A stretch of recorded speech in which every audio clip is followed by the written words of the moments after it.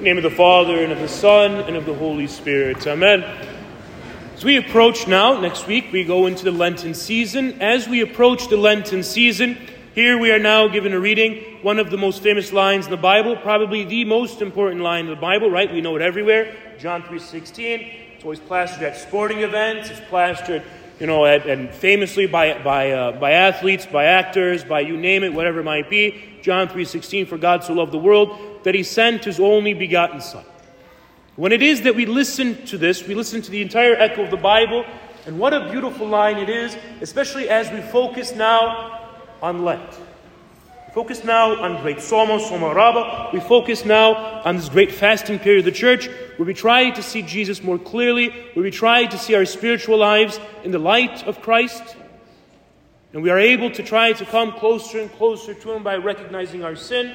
And today we are given John 3:16. For God so loved the world that he gave his only begotten Son, that everyone who believes in him might not die, might not perish, but have eternal life. Have eternal life.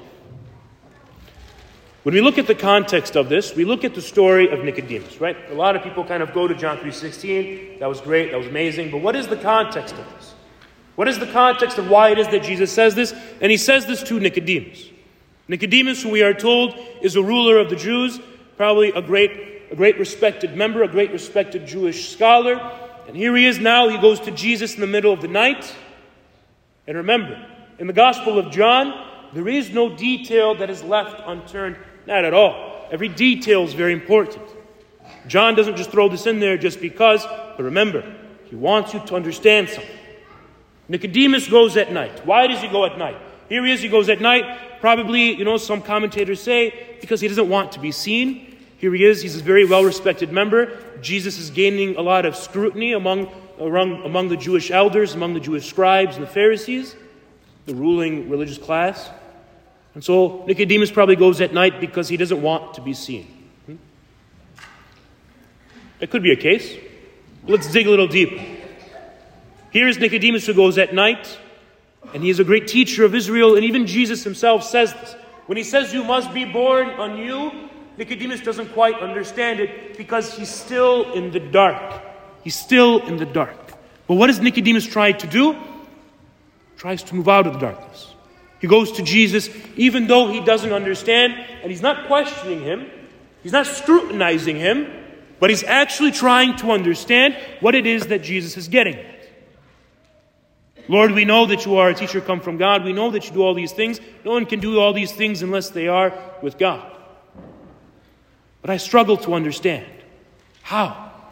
How do I do these things? And Jesus says, unless you are born anew, you will never understand. And now he's thinking still, born anew, born again, all these different translations, right? Born again, born anew, whatever it might be. But here we are now, we're trying to figure out, okay, how am I born anew? Nicodemus is trying to move out of the darkness. He's trying to come into light. Here is John who keeps saying that here is the light of the world. Here is Jesus Christ who enters into our world. And the more in which the light of the world enters into the world, the darkness tries to overcome him. Or men, he says, love the darkness so much, they love the darkness rather than the light. They prefer to sit in the darkness. He says this now in John 1, in John 2, and now John 3 as well. That the light of the world now moves in. He's trying to capture our attention. The light of the world is trying to show us the light of life, the light of eternal life. But some men prefer the darkness. They prefer to sit in their sin. That's what he's getting at. So here's Nicodemus. He's trying to understand. Nicodemus is trying to understand, how is it that I'm born again? How is it that I come to this new life? What is it that I must do? And here is Jesus who answers.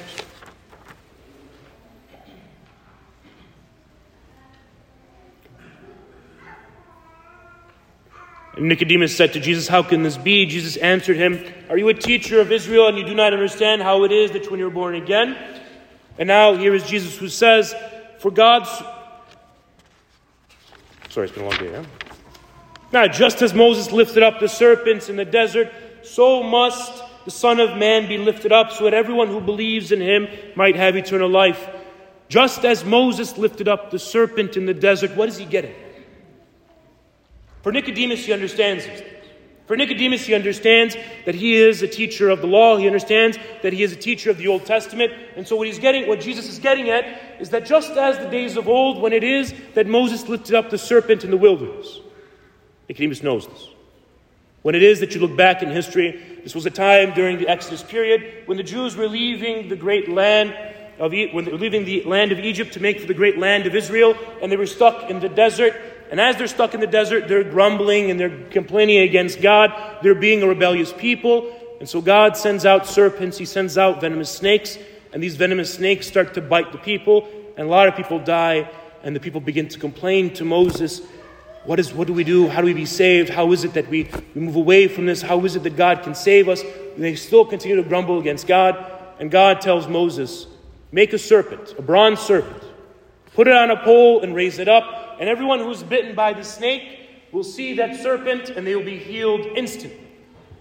And as they are healed instantly when they look up at that serpent, so now must the Son of Man be lifted up, that those who might believe in him might have eternal life. The Son of Man lifted up. The Son of Man lifted up, that every time we see him, we are now cured. That's what he's getting at.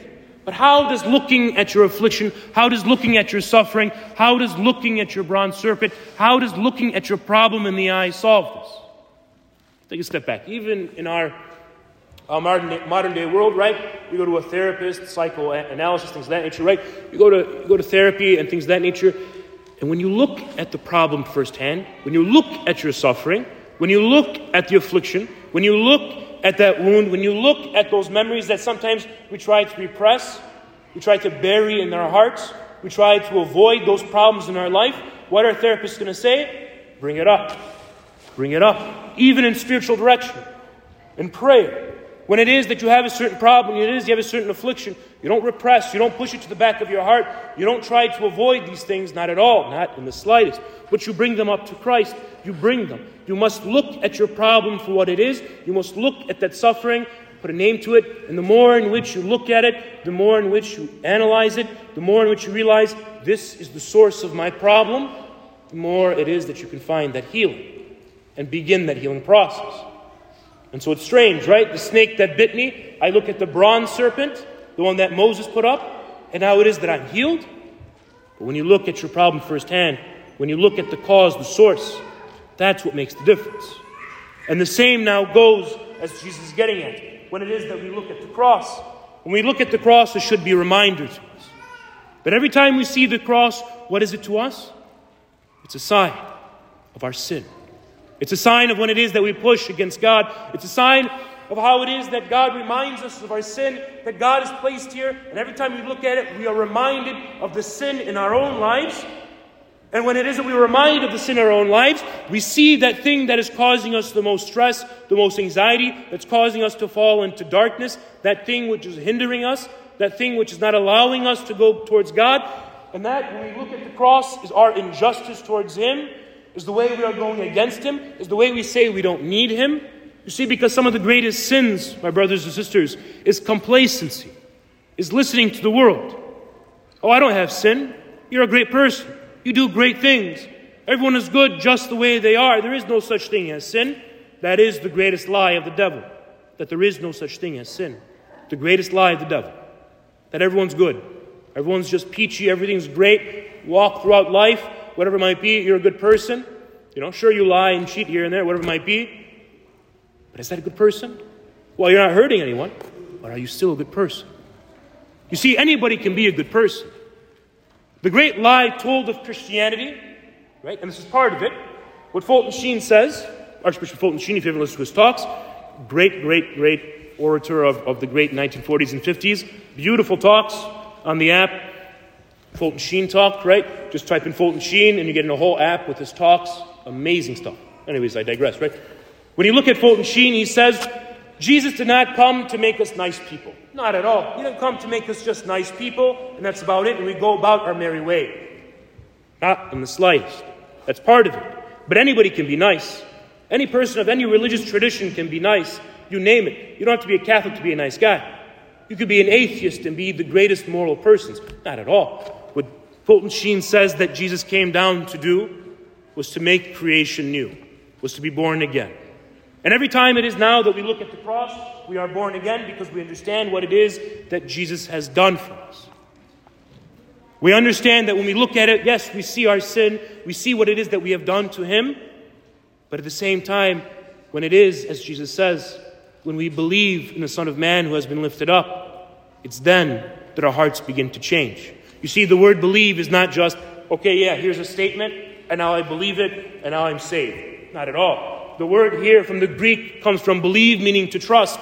The more I trust now in this cross, the more I trust in the Son of Man that has been lifted up, the more I trust in his love, the more I trust in his mercy, the more I trust in his overwhelmingness that comes to me, the more I am born anew, the more I have new life, the more I can see what it is that the overwhelming love of Jesus has done for me.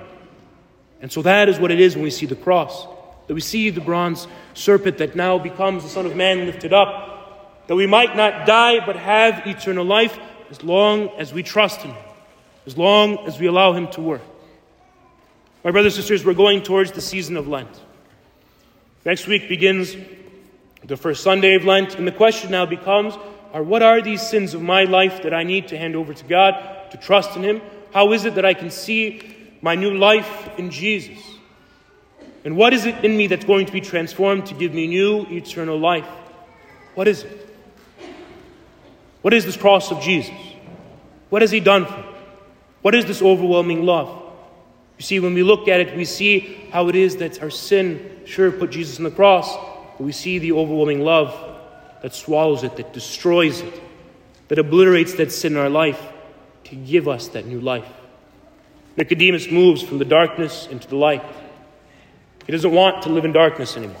No, not at all. He wants to try to understand. And that's exactly what he does. He goes and he talks to the author of life. He talks to the creator of the universe. And he asks some of these questions that are in the pit of his stomach, that are in the center of his heart. He asks these questions he really wants to understand. And that's how Nicodemus approaches Jesus. Help me to understand. Help me to realize. Help me to see the sin in my own life. To move out from the darkness into the light. So that I might be able always to worship your holy name each and every day. Amen?